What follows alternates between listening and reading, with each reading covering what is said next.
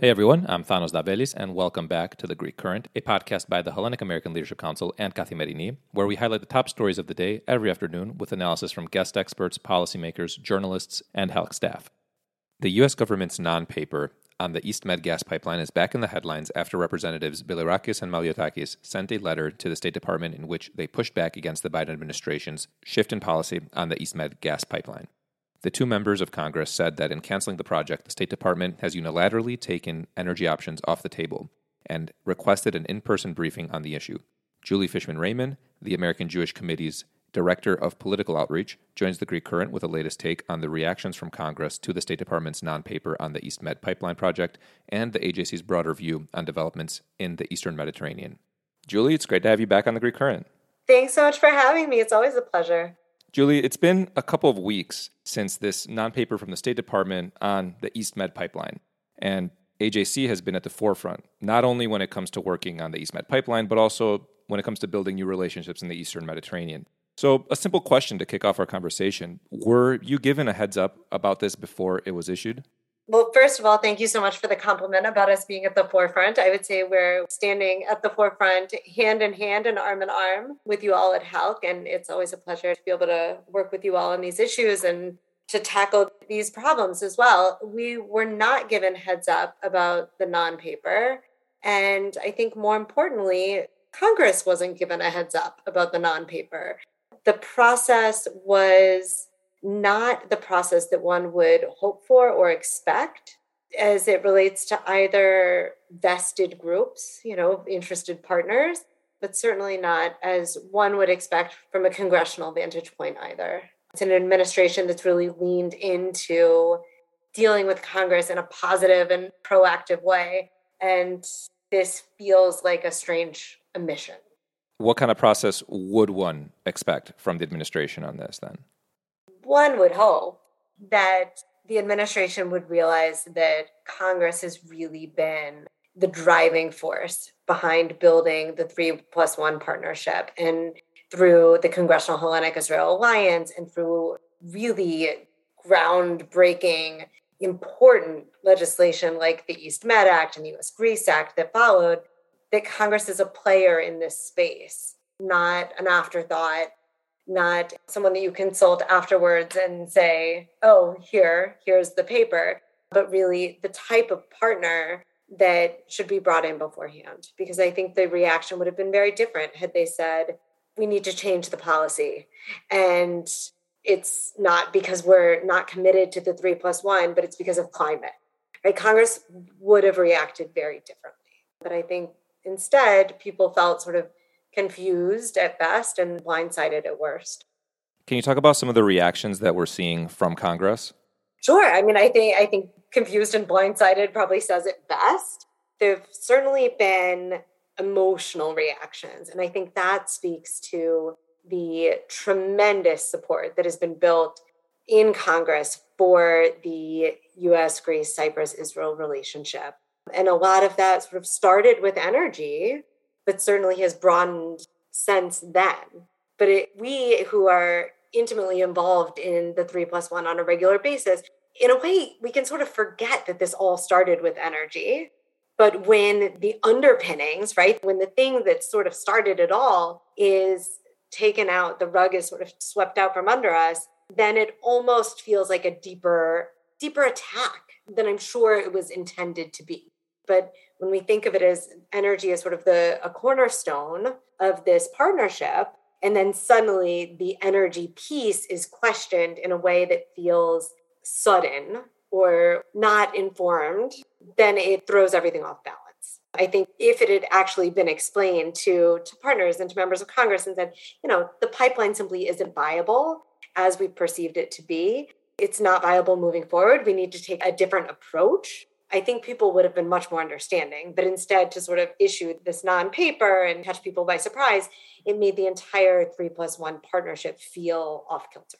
We had seen some letters from Congress, specifically from Congressman Bilirakis and others that are in the Congressional Hellenic Israel Alliance, where they reached out to the State Department for a clarification on this non-paper, and it looks like they got a response, and Congressman Bilirakis and Congresswoman Nicole Maliotakis have issued a response back to the State Department. Can you talk about the contents of the letter that they sent to the State Department? Yes. And I really want to draw people's attention to the letter. I know that Hal circulated it via Twitter. So if people are interested, it's really a sharp rebuttal based on facts. And what State Department had said basically is that the United States wasn't reversing its position. The State Department, the United States had not formally or financially supported the pipeline thus far. And what Bilirakis and Maliotakis did was they went through sort of line by line statements made during the U.S.-Greece strategic dialogue, findings pulled from the EastMed Act, and said, no, this was policy. It was asserted here. It was asserted here on this day, in this venue, at this forum, and really sort of held State Department's feet to the fire and said, you can't say that it wasn't policy when it was very clearly policy. And the piece that I think illuminates it the best is when they pulled from one of the sections in the EastMed Act. And it said, it is the policy of the United States to strongly support the completion of the, I'm abbreviating, pipelines and establishment of liquefied natural gas terminals across the Eastern Mediterranean as a means of diversifying regional energy needs away from the Russian Federation, period. So it was really clear from their rebuttal, not only that this was the policy, but that Congress had been involved. And they didn't have to say it so pointedly, but they really made the point that Congress has been the player here, and you need to bring Congress into the conversation. Julie, from the beginning, obviously, there were questions about the pipeline's viability, but still there was a commitment to this project from both the governments involved in this process and from advocacy groups like CALC and like the American Jewish Committee. Can you speak about the commitment from the AJC's perspective? Absolutely. As you said, the pipeline was always somewhat ambitious, right? And there were always questions. Is this viable? Will this work? And part of that was because at the point that we started talking about it, we didn't really understand the extent of what we were looking at in terms of natural gas in the region. What the pipeline represented was actually something much bigger and much more important. It represented the abilities of countries that had not yet cooperated to this degree to not only start cooperation, but essentially tie their economic futures to each other, to commit to saying, if we're going to succeed in doing this, we're going to succeed together, and we're willing to invest equally as governments in the cooperation and the coordination that it needs to make this happen. And what we've seen as a result, pipeline aside, is that those types of commitments have really led to this fundamentally changed Eastern Mediterranean region. Julie, there are some now who speculate that the only way for EastMed Energy Corporation to take the next step is to include Turkey, and specifically a pipeline from Israel to Turkey. And we're largely seeing this kind of rhetoric come out of Turkey. What's your take on this? So one of the things that I always think is so funny about this is that people talk about Turkey as though they're not involved. But the reality is that right now, Turkey is the biggest consumer of the gas coming out of the Eastern Mediterranean. They're getting it through Egypt. So they're already involved in terms of the conversation that we're having. But in terms of more direct engagement and including them in the process, I think it's a really complicated proposition because we know in the United States, if there's one thing people want about their energy, it's reliability and they want stability, right? They want to trust that they're not going to have to line up at gas tanks for hours, that they're going to be able to get in their car and drive to the fueling station and get what they need, that they're going to be able to heat their homes with what they need. They want that sort of sense of security. And so as we're looking at which countries are viable partners, I think energy almost takes the backseat to the question of, is this a reliable partner? Julie, now that we've had this non-paper from the State Department, we've seen this back and forth with Congress. There are new projects that are being looked at in the Eastern Mediterranean, such as interconnectors. What would AJC like to see next when it comes to EastMed energy developments and diplomacy? So I won't weigh in too much on the feasibility or the viability of various interconnectors and whatnot, but I will say that as AJC is looking at the future of energy in the region, it's with a mind towards leveraging and maximizing the stability that's already been achieved. The fact that what it really started with Israel, Greece, and Cyprus is now expanded greatly to include the entire Eastern Mediterranean region and countries like Egypt and Jordan and Lebanon and Italy. That's amazing. And the diplomatic sort of maneuverability that has come from this increased conversation has been a boon to Israel. So as we're looking at next steps in energy, it's always with an eye towards what does this mean for stability and security in the broader region, first and foremost. And beyond that, I would say the question of renewables and other sources of energy is a really exciting one.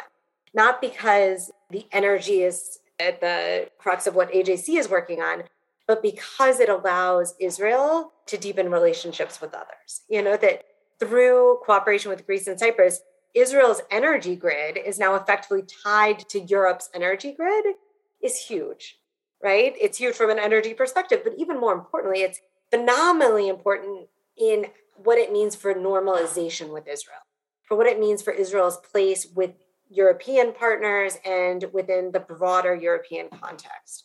So those are really sort of the benchmarks for the things that we're looking to achieve. And then legislatively, of course, we still want to see implemented some of the facets of the EastMed Act that have not yet been implemented, like the creation of a U.S. Eastern Mediterranean Energy Center, which has real capacity to not just inform energy, but bring the United States in a real significant way, in a way that we haven't yet seen in the region. To wrap up, is there anything that you would like to see from the United States in terms of its involvement in the 3+1 moving forward?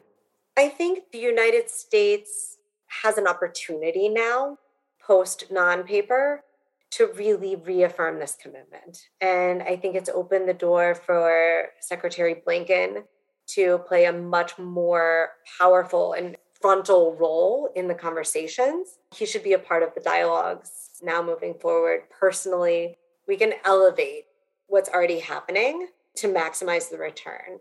And hopefully now State Department is seeing not just sort of the groundswell of reaction about the non-paper, but that there really is opportunity that's backed by energy officials, government officials, leaders of civic organizations in the region and in the United States, and people who really want to see the 3+1 bolstered for the good of every nation involved in the broader region. Julie, thanks for joining us again on The Greek Current. It's my great pleasure, Thano. Thank you so much for having me. It's always great to be here with help. In other news, rescue specialists boarded a burning ferry in Greece to free 2 truck drivers who had been stranded inside the vessel for more than 15 hours on Friday. But as of this recording, hope was fading for 11 others who were reported missing.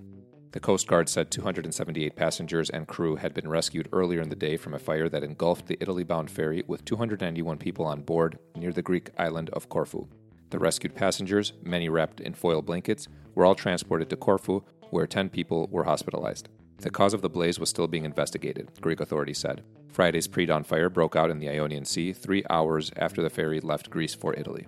Finally, Greek Foreign Minister Nikos Dendias stressed the need for an immediate de-escalation of tensions in Ukraine during talks with his Russian counterpart Sergei Lavrov in Moscow on Friday. A conflict in Ukraine would have no winner. We would all lose out, Dendias said during a joint press conference. Dendias also raised the issue of Turkish aggression in the Aegean, including Turkey's threat of war against Greece if the country proceeds with its legal right to extend its territorial waters. Greece favors a constructive dialogue with Turkey. It is, however, prepared to defend its national sovereignty from any threat, Dendias said. Lavrov said that Russia was prepared to assist Greece and Turkey in resolving their differences. That wraps up today's episode of The Greek Current. Thanks for tuning in.